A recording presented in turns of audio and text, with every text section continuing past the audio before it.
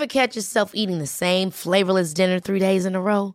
Dreaming of something better? Well, HelloFresh is your guilt-free dream come true, baby. It's me, Keke Palmer. Let's wake up those taste buds with hot, juicy pecan-crusted chicken or garlic butter shrimp scampi. Hello Fresh.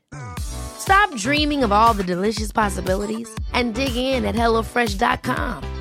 Let's get this dinner party started. Hey, it's Ryan Reynolds, and I'm here with Keith, co-star of my upcoming film, If, only in theaters May 17th. Do you want to tell people the big news? All right, I'll do it. Sign up now and you'll get unlimited for $15 a month and 6 months of Paramount Plus Essential Plan on us. MintMobile.com/switch. Upfront payment of $45 equivalent to $15 per month. Unlimited over 40 gigabytes per month. Face lower speeds. Videos at 480p. Active Mint customers by 531.24 get 6 months of Paramount Plus Essential Plan. Auto renews after 6 months. Offer ends May 31st, 2024. Separate Paramount Plus registration required. Terms and conditions apply if rated PG. You're listening to the QuickBook Reviews podcast. Brighten your day with a book. Hello, my fellow bookworms. This is Philippa from QuickBook Reviews. How are you all? I am well, although I'm suffering from squeaky chairitis. So I have my normal chair that I sit on to work and to do podcasts and all sorts of things. All sorts of things, that sounds a bit weird. Anyway, to work. And my daughter has her chair at her desk for her schoolwork. Anyway, because we had to self-isolate for a couple of weeks, she had been sitting on her chair for so long that she'd got a trapped nerve. I don't know why I'm laughing. Clearly it was very painful for her. So I said, well, why don't we swap chairs and see if that helps? And I'm pleased to report that that has helped, and she's much better. But now I'm in what transpires to be the most uncomfortable chair on the planet. And not only that, it squeaks and makes some quite odd noises. So if you hear any strange noises, it's not me, it's the chair. It looks like it's a lovely chair, lovely padded yellow thing. But no, turns out white plastic is much more comfortable. So who knew? Who knew? Anyway, this is a week and a half. We've got a lot of books to talk about because there are a lot of books being published this week. Now, I know normally I like to include at least one or more books that have been published for a while, so that if it's hard for you to get hold of brand new books, hopefully there's something you can get your mitts on. But there are just so many new books this week that I'm afraid we're going to have to put a break on that and just go for all new books. And these are all due out, I believe, on Thursday of this week. So there's quite a few, and there's some absolutely brilliant ones. So you might want to, hopefully, well, I say hopefully you won't want all of them. I suppose that's good if you want all of them. But hopefully there'll be some that you really like the sound of. And we have an amazing author interview as well. So let me talk you through the books, and then we'll take it from there. So first of all, we've got a book called The Island by C.L. Taylor. Then we've got Winterkill by Ragnar Jonasson. We've got Gurley by Abigail Dean. We've got There's Only One Danny Garvey by David F. Ross. I feel, even though I'm not a massive football fan, I should say there's only one Danny Garvey. Anyway, there we go. No, I probably shouldn't do that, should I? I should probably just read the names out. Anyway, there's that one. Then we've got Unsettled Ground by Claire Fuller. We've got The Push by Ashley Audrain, and also a book called Red Corona, nothing to do with the virus, I hasten to add, by Tim Glister. A huge range of books. You've got mysteries, you've got thrillers, you've got crime, you've got YA, you've got football, a wide range of books, which is why I was saying I think there'll be at least something that takes your fancy with this. And the first book I want to talk to you about is The Island, written by C.L. Taylor, who she should need no introduction because, she's one of the best-selling authors there is, very accomplished. And yet she's written a YA book, which is a lovely change. I believe this is her second YA one. And what's brilliant is that we're going to be able to talk to her about this book and about her and her writing and all sorts of fantastic things. So let's talk about the premise of this book first of all. It's very simple. 6 friends, 7 days in paradise, a deadly secret. Who will make it off the island alive? I really enjoyed this book, and I know people say, well, you're always so nice and positive to authors that you interview. And I say, yes, that's because I only want to interview authors of books that I've absolutely loved. Otherwise, what's the point? And I did. It's a great YA book. You sort of romp through it. You're constantly wondering what's going to happen. And it is this premise that you've got these six young adults, teenager, late teenager years, I suppose you could say. And they find themselves on this wonderful island, this what would seem to be like paradise, and a bit of survival as well. Wouldn't be my thing. I'd prefer the one with the spa and the many stars by the hotel name and marble en suites. That's always a good one for me. So survival on an island where there is no other habitation, maybe not for me, but it's just a wonderful idea. And you just have this feeling that things are not right. And that stays with you throughout. But enough about me waffling on as always. Let's talk to Callie, otherwise known as C.L. Taylor. So C.L. Taylor, thank you so much for joining me. I should say C.L. Taylor, otherwise known as Callie. Thank you very much for joining me on the podcast today. Thank you for having me on. Well, the book, the latest book called The Island, wow, I absolutely loved it. And I'm afraid I'm going to come up with such a predictable first question, but I have to ask, I'm afraid, where did you get the idea for this book? Where did that concept come from? Okay, so I'll start with a bit of a description about what The Island's about, so the listeners can sort of picture it. It's about 6 teenagers who go on a holiday. They've always gone on a holiday every year because their parents were in the same NCT group. And this particular year, they go on holiday to Thailand. And it's one of their birthday, and they're really into like sort of survivalism. And so the dad pays for a sort of survival experience on this remote Thai island. And so the kids go off alone with a guide, and then the guide dies, and all of the group's worst phobias come true. And the idea for The Island basically came from my love of reality TV shows where people are stuck on desert islands. Yeah. I just love it's more, for me, it's about the dynamics of the group, not so much, can they find the water in time or whatever. It's the way they turn on each other and the way that sort of little warring groups appear, and they fight amongst themselves. And I thought that would be really interesting to do with teens. I mean, I know it's been done before in, Lord of the Flies is a famous example. But then I thought, how do I up the terror? And I do that by having this whose phobia is coming true next. Because we've all got phobias. And I think the thought of being somewhere where you can't escape and you know that your phobia is going to come true at some point is quite a terrifying premise. And was it always a sort of a YA, a young adult novel? Clearly you identified which character, the age of the characters you wanted in it. So did that determine from the very beginning that, this is going to be different to some of your other books and be a YA novel? Well, actually, it was an idea potentially for my adult books, my adult psych thrillers. And I had put it forward to my publisher, my adult book publisher, but they said it wasn't quite on brand with a C.L. Taylor adult psych thriller, because there was like a little touch of horror in the whole phobias coming true thing. And I was really gutted because I loved this idea, and then I had one book left in the 2-book deal with my young adult publisher. And I thought, I wonder if she'll be up for this idea. It's just one of those ones you really want to write. So I was like, how about a group of teens? And I explained it. And she was like, love it. So I was like, Yeah. So that was perfect. And I'd never had the characters rounded out in my head at all. It was just the premise. So as soon as I got the green light, that's when I started thinking about the teenage characters.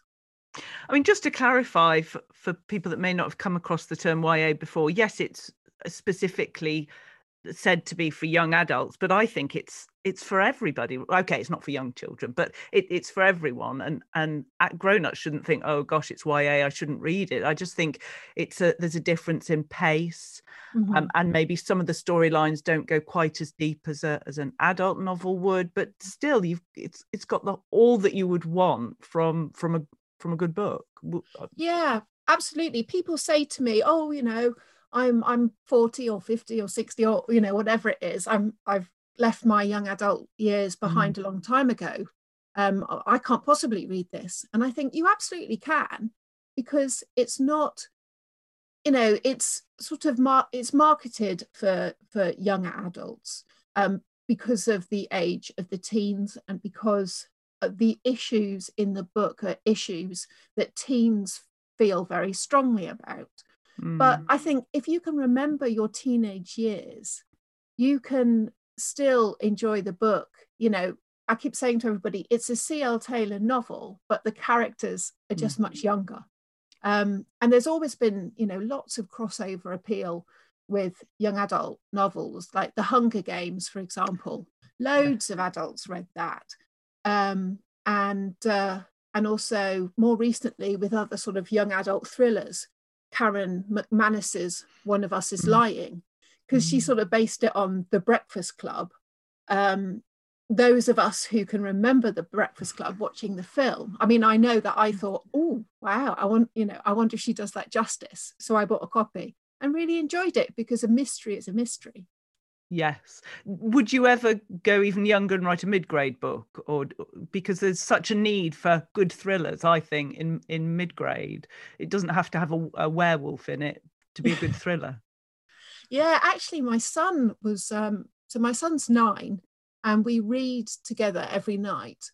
And most of the books that he likes are the sort of normal childhood, sort of going to school, relatable, Tom Gates, Wimpy Kid, that sort of thing.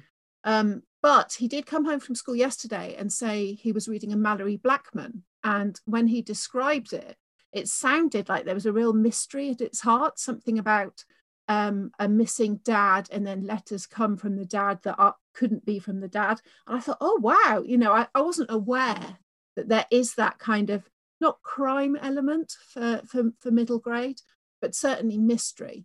But I don't know. Other than the books that I read with my son, I've not really looked into that area. I know it's hard. I know a lot of people think, oh, I read books to my son, so I'll write a book for children. Yeah. I don't think that necessarily qualifies you. But I would say never. But a children's author's life is quite full on. Lots and lots of school visits. I can barely manage my life as it is at the moment without adding more to it. Yes, no, we don't want to take you away from writing. So going back to the island, I mean, one thing that I loved about it was that it constantly kept me guessing. I just didn't know how it was going to go. There was none of the, oh well, I worked it out from the beginning. Not at all. Did you enjoy that? Do you enjoy keeping the reader on their toes? Yeah, I love keeping the reader on their toes. And it does give me sleepless nights sometimes when I think, this would be a great twist. How can I sort of cover up the tracks, so to speak, so something comes as a surprise.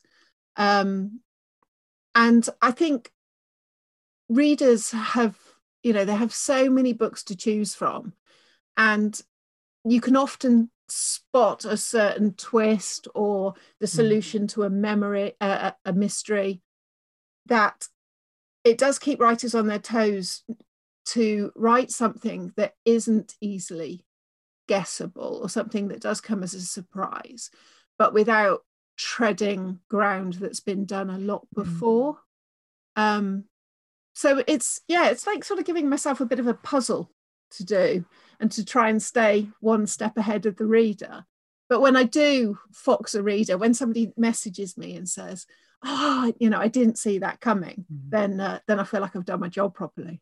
Oh gosh, certainly did with The Island. Gosh, yes. And I was just wondering that because for me, when I was reading the book, I just had to sit there and read it. Nothing was going to get in the way. I just needed to know. Once I'd started, I was fully involved. And I wonder, as a writer, if someone says, gosh, it was, so good, I read it in a couple of hours, which is worse in a way, because you put all your life and hard work into it, and yet you might have someone say, well, it took me a year to read. Not that they would for The Island, but do you know what I mean? In general, as an author, where do you sit it with that dilemma? My attitude to this has changed over the years. At the beginning, I was a bit sort of, oh God, it took me 5 months to write the first draft, and then another 4 months or whatever it was to edit it and do the copy edits and all that sort of thing. And you read it in a few hours, and now you're asking where the next one is. Oh God, my books are so disposable. But now I see it as a massive compliment, because for someone who hasn't read, and I do get a lot of these emails which mean the world, people who haven't read for years, or people who've struggled to get into a book and stay with a book and finish a book, will message me and say, I hadn't read a book in years, or didn't think I liked reading, and I picked up one of your books and I couldn't put it down. For me, that's like the ultimate compliment. And even for, regular readers who do love books and read a lot, to pick up one of my books and read it in one sitting or read it quickly means that I reeled them in, I kept them interested, the mystery was strong enough, the characters were likable or interesting enough for them to stay in the story, and they wanted to find out what was going to happen. And that means that I did my job.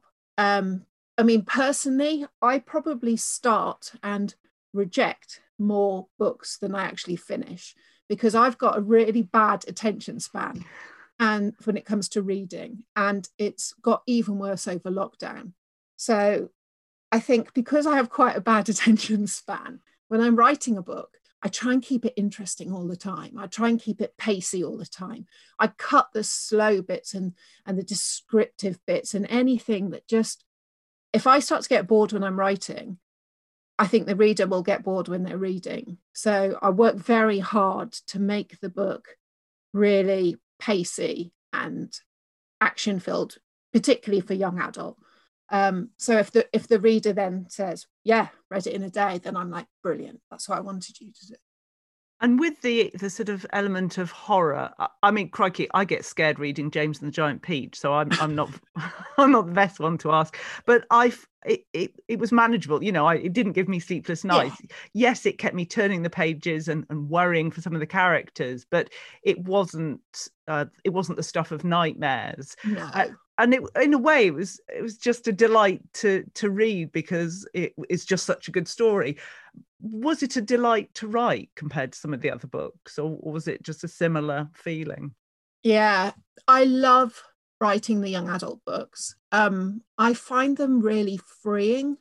I don't know if it's because the characters are so different from my adult characters, and they don't have that weight of responsibility that the women in particular in my books have. And so it's just freeing to take this young person and set them out on an adventure, and to see the world through their eyes and remember how I saw the world back then. That's not to say there isn't angst. Of course, anybody who's got a teenager knows that there's loads of angst in the teenage years. But the thing that you were saying earlier about, the books don't necessarily go to the depth that an adult book might go to, that's also quite freeing, because there's not so much introspection and analysing in a young adult book. You've got to keep that pace moving forward. You've got to keep the reader turning the pages. That doesn't mean that you don't explore the inner feelings of the characters, but you do it in a slightly different way than you would with an adult book. Also, they're much shorter. They're 70,000 words compared to the 100,000 words of my adult books. So they're quicker to write. And the feeling of just the book gathering pace as you write, is great.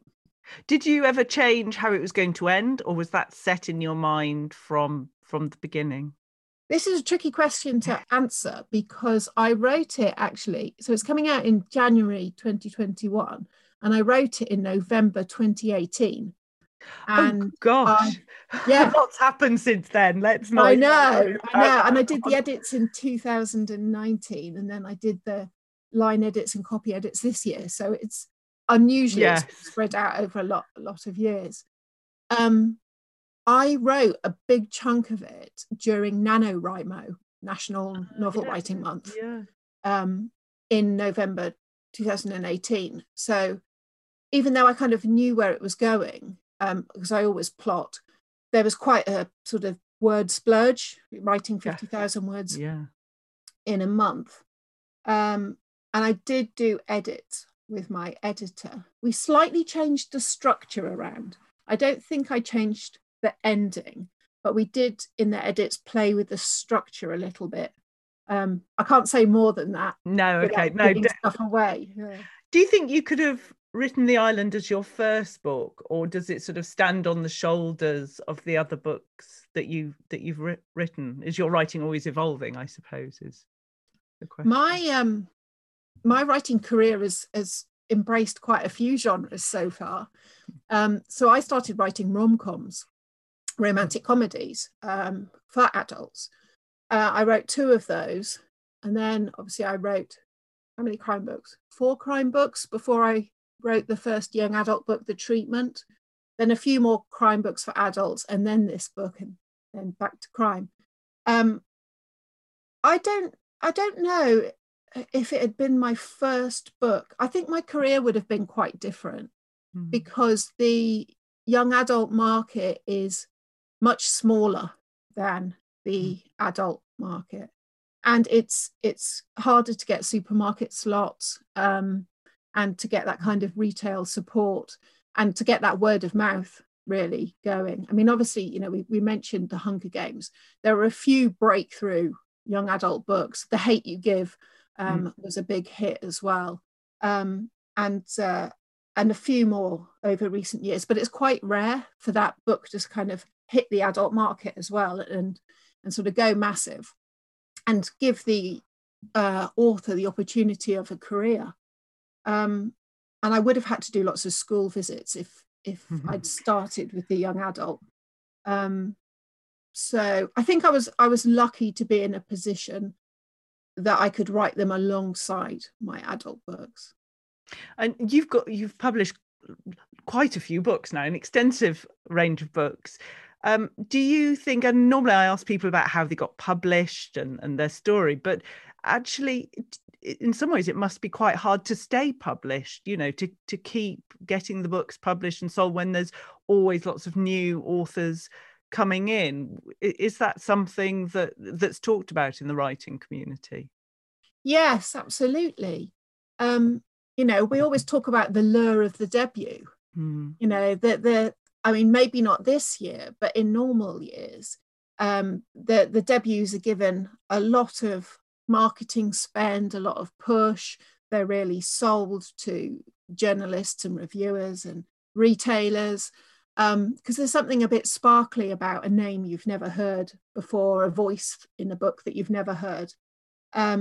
So in order to actually be a career author and continue to do what you do, you need to have solid sales.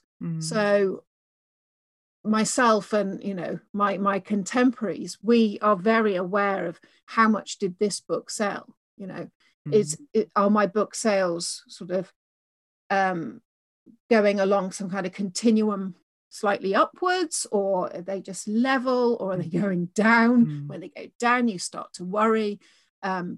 If your books go into all the supermarkets and the shops and they don't sell very well, the next year when you have a new book out and the sales team go in, some of those supermarkets or those shops might say no, the last one didn't sell very well. And that becomes very tricky for an author, because you can't get the sales figures if the books aren't in the shops.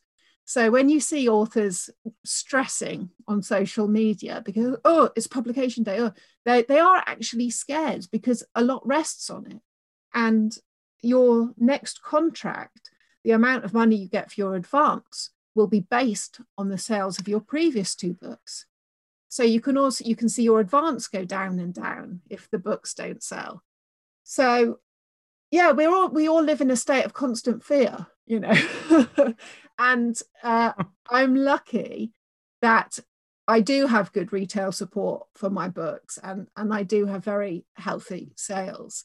But I have known many authors whose careers have faltered, and then they have to, you know, come back writing in a different genre or writing under a pseudonym.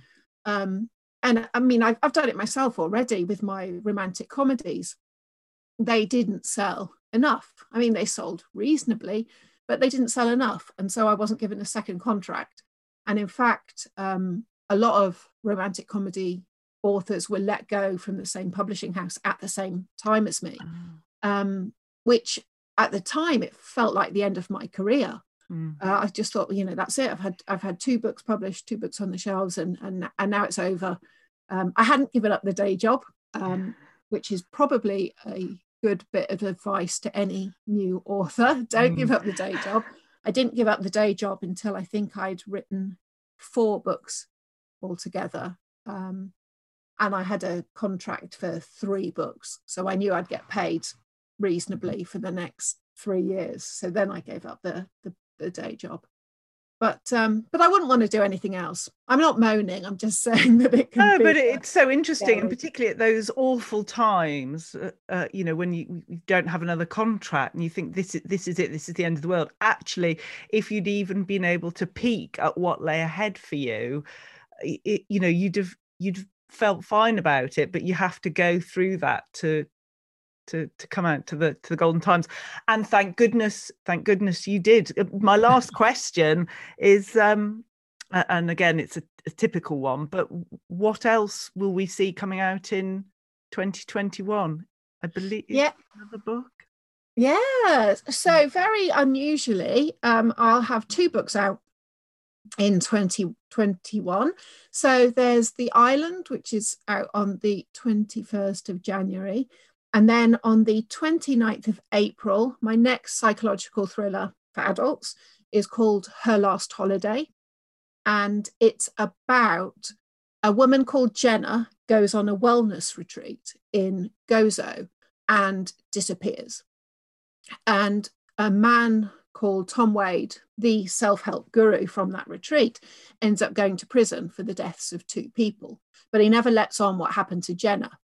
2 years later, he comes out of prison, and Jenna's sister, Fran, signs up to one of his retreats, this time in Wales, to try and find out what happened to her sister. But someone's determined that she never finds out. Oh my goodness, I want to read that immediately. That just sounds right. Okay, let's fast forward time, people. We all need to get that book immediately. Well, I suppose, as my mother always said, it'll be worth the wait. So yes, we'll wait to see that. Well, Callie C.L. Taylor, thank you so much. It's just been wonderful to talk to you, and can't wait to hear more people talking and raving about The Island. Thank you. Thank you for having me on. I appreciate it. Well, wasn't that great? As I say, I really enjoyed the book. I don't think it's got such adult themes that if you've got a sort of a younger young adult child, you know, someone in their early teens, or even someone who is sort of 12 maybe, who's read a lot of books, I don't think that they would be unsettled by this one. I don't know. I don't think that. I think it's got a very wide audience, but equally, even a 12-year-old, I know, you know, you could have a 12-year-old that reads everything, reads Hunger Games, thoroughly enjoys it, and you could have another 12-year-old who gets scared at a leaf flying by a window. So it is about knowing your child and making sure they're okay with it. But I think it's a book that a lot of people would enjoy. So get the book yourself first and then I suppose make your own decision. But I really enjoyed it. And it's made me want to go and read her other YA book as well, which I have already written the name down, but for some reason it's not in front of me. The Treatment. There we go. So I'm looking forward to reading that one as well, because not only can she write thrillers for adults, she can also write thrillers for young adults. So that's very good. So that's The Island by C.L. Taylor. So next we've got Winterkill by Ragnar Jonasson. Let's get it right, Philippa. And the premise of this is that it's set at Easter. You've got the snow falling. It's set in Iceland, I should say. And it's a translated fiction. It's part of a series, but this is the first time I have read from this author. And before I go into the details, I should just say I really enjoyed this book as well. It's a great one. It's quite short, and it's a good mystery. I will definitely be wanting to read more from this author. So you've got the Easter weekend approaching. 3 days before Easter, there's a body of a 19-year-old local girl found. She's fallen to her death from a balcony on a house, and people are just not sure what's gone on. There's a strange entry in her diary, and then there's an old man in a local nursing home who writes she was murdered again and again on the wall of his room. So there are these suggestions that maybe something is a little bit more sinister, maybe it's not quite as it would first appear. And then you've got this blizzard coming in, and it cuts the power and access to the region. And so the police inspector must piece together all these different elements of the puzzle to reveal the grand whodunit. And it is a really good one. I mean, I would really commend translated fiction. I just think it's really good. I like the feeling of it, the location. I just thought it was a great book. Definitely be reading more of that author. Absolutely extraordinary, very good. And talking of really good books, extraordinary books, well, if you haven't heard about a book called Girl A, then where have you been? Because there's been a lot of attention given to this, and it's certainly worth it. Let me read you the premise of the book. Lex Gracie doesn't want to think about her family. She doesn't want to think about growing up in her parents' house of horrors. And she doesn't want to think about her identity as Girl A, the girl who escaped. When her mother dies in prison and leaves Lex and her siblings the family home, she can't run from her past any longer. Together with her sister Evie, Lex intends to turn the House of Horrors into a force for good. But first she must come to terms with her 6 siblings and with the childhood they shared. Yeah, as you might guess from that introduction, it's not an uplifting rom-com. By any means. It is quite harrowing, not just in what it tells you, but in what it allows your imagination to tell you. But you know me, I'm not good with very horrible things, and I was okay with this. I felt uncomfortable, but I still enjoyed reading the book. And I just thought it was very different. It's good to have some sort of fresh writing coming on, and possibly something that picks up from what we've read about in the press, in the newspapers over the last few years. And you might wonder, well, how did a family get to be like that? What's the story? And this is certainly one interpretation. So I thought it was great.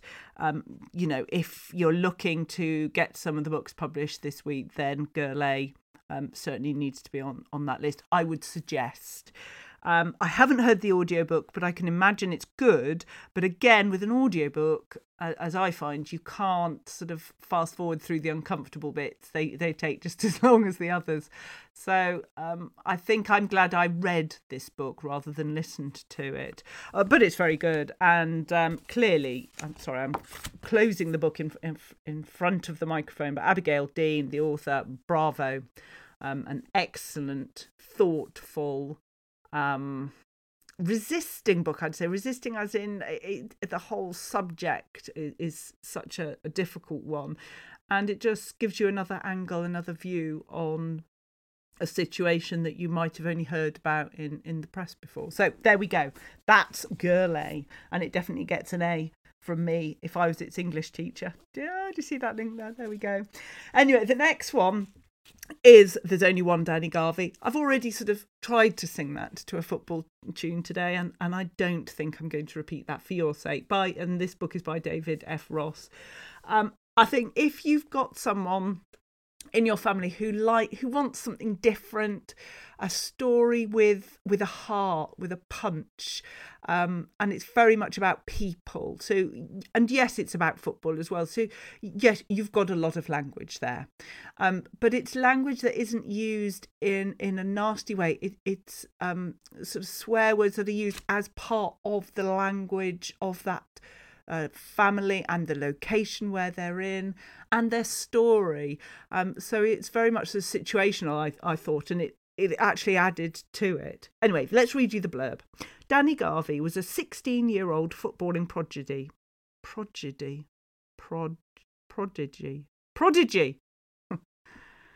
Now, I hope for my sake that I cut that out, but if I listen to it and it makes me laugh, I imagine I'm going to keep it in, and that's quite worrying. In my defence, I am suffering from COVID brain, even though I've not had COVID yet. So I apologise for that. Let's just hope I've cut that out so I sound remarkably intelligent. Anyway, back to the story and the prodigy. Professional clubs clamoured to sign him and a glittering future beckoned. And yet his early promise remained unfulfilled, and Danny is back home in the tiny village of Barshaw to manage the struggling junior team he once played for. What's more, he's hiding a secret about a tragic night 13 years earlier that changed the course of several lives. There's only one Danny Garvey, they once chanted. And that's the problem. A story of irrational hopes and fevered dreams, of unstoppable passion and unflinching commitment in the face of defeat. There's Only One Danny Garvey is, above all, an unforgettable tale about finding hope and redemption in the most unexpected of places.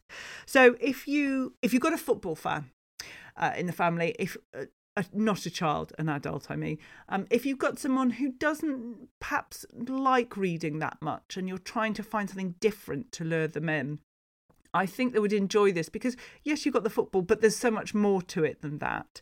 And this sort of mystery of what happened some time ago and how it's affected him and just his role and how he values himself. I thought it was a good book. If you're not into sort of the locality of a book, so from reading the first few pages you get a real feel for the location, even just through the conversation that people are having. If that's not your thing, or if you don't like swear words and you don't want anything that mentions football, then okay, this book isn't for you. But I think there are a lot of people who would enjoy it, and also enjoy it because it represents something different to sort of mainstream fiction at the moment. So that's There's Only One Danny Garvey by David F. Ross. Now we come on to another different book. This is called Unsettled Ground by Claire Fuller. And I certainly felt unsettled reading it. Anyway, let's read you the blurb. Oh, and I say that in a good way. Sorry, I don't mean I felt unsettled and just thought, oh no, I don't want to read this. It's a good book. Twins Jeannie and Julius have always been different from other people. At 51 years old, they still live with their mother Dot in rural isolation and poverty. Inside the walls of their old cottage, they make music, and in the garden they grow and sometimes kill everything they need for sustenance. But when Dot dies suddenly, threats to their livelihood start raining down. Jeannie and Julius would do anything to preserve their small sanctuary against the perils of the outside world, even as their mother's secrets begin to unravel, putting everything they thought they knew about their lives at stake. So you've got elements of this book which is a bit like Stick of the Dump. You've got elements where you just know that the situation is awful and you think it's not going to get any better. So there's a lot which, as a reader, you're led to draw your own conclusions on and to judge a situation. And the whole time it feels very sort of hemmed in. There's this cottage, the twins, and it just feels very claustrophobic almost in that place. but it's also a book not just about negatives. There are positives in there, and it's a great book. It's one I know my mother's going to enjoy a lot, so I can't wait to tell her about this book. And I think it's also one maybe for book clubs as well, because there are different elements to talk about, and because it's almost multi-genre based. You know, it would appeal to lots of different people. So if you're part of a book club and you're unsure what book to do, then this might be one, because it's got some good talking points. And I think there would be a mix of opinions on the actions of characters in certain circumstances. I'm not going to say anything, but it could be a good discussion one. So that's Unsettled Ground by Claire Fuller. Really enjoyed that one. Now here, don't worry, we've only got 2 books left. You've done really well hanging in so far. We're nearly there. Well done. So the next book is called The Push by Ashley Audrain, and this has had a lot of publicity as well. So I was really keen to read the book. Family history. This is the blurb. Family history written in our genes is handed down the generations from mother to daughter, the good and the bad. We cannot choose what we inherit. We cannot decide what we are. Sometimes we get to be angels and sometimes monsters. It's an interesting book. I think there's a very good cover on it. You've got this sort of mirror image, as if you've got some ink on a paper and folded it and then opened it again, and you've got that mirror image. And I think that reflects itself throughout the book. It's not an easy one to read, so don't get it thinking, oh, if I sit down with this and a cup of tea, I'll be able to focus on this, whatever's going around me in the world. So it is a book that requires some dedication. And I think there are a lot of people going to be very compelled by the story. As I say, I found it a little hard to sort of get into because it is so different from some others. But it's very much one that people will be talking about. And so if you like reading books and keeping up to date with all that's happening in the book world, then that could be one for you. So that's The Push by Ashley Audrain. And now we come on to the last book. And this is called Red Corona by Tim Glister. Essentially, it's a spy book. And I know I don't really like spy books, but I really like this one. Anyway, here's the blurb. It's 1961, and the white heat of the space race is making the Cold War even colder. The age of global surveillance dawns. Secret agent Richard Knox has been hung out to dry by someone in MI5, and he needs to find the traitor in their midst. Meanwhile, in Russia, top Soviet scientist Irina Valera discovers the secret to sending messages through space, a technology that could change the world. But an accident forces her to flee. Desperate for a way back into MI5, Knox makes an unlikely ally in Abby Bennett, one of the CIA's only female recruits, while Valera's technology in the hands of the KGB could be catastrophic. All 3 have something to prove. As I say, I enjoyed this one. It wasn't so difficult to visualise. So straight away I was into the book and into the characters. I could see what was happening.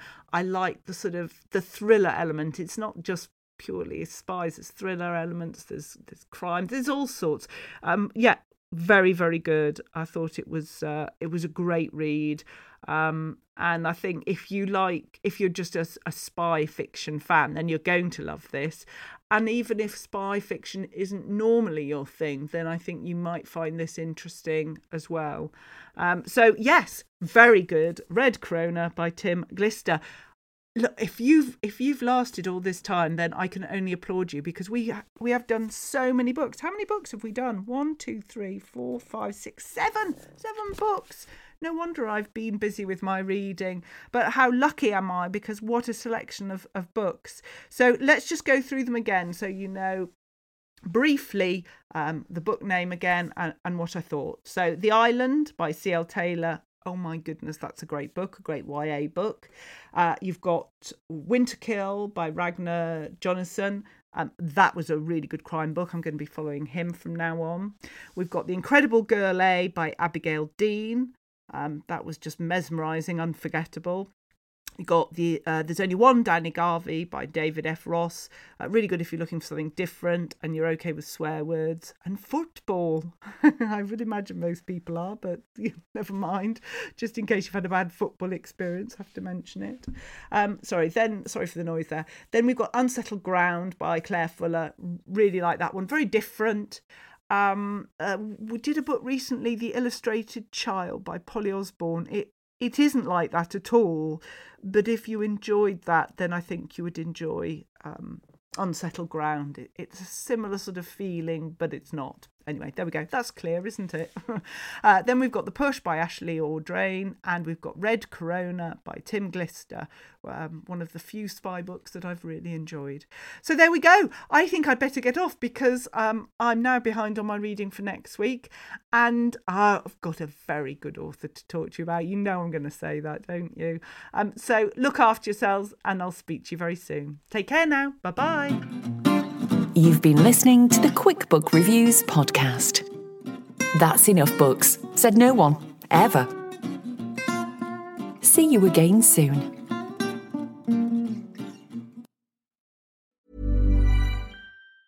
Ever catch yourself eating the same flavorless dinner 3 days in a row? Dreaming of something better? Well, HelloFresh is your guilt-free dream come true, baby. It's me, Keke Palmer.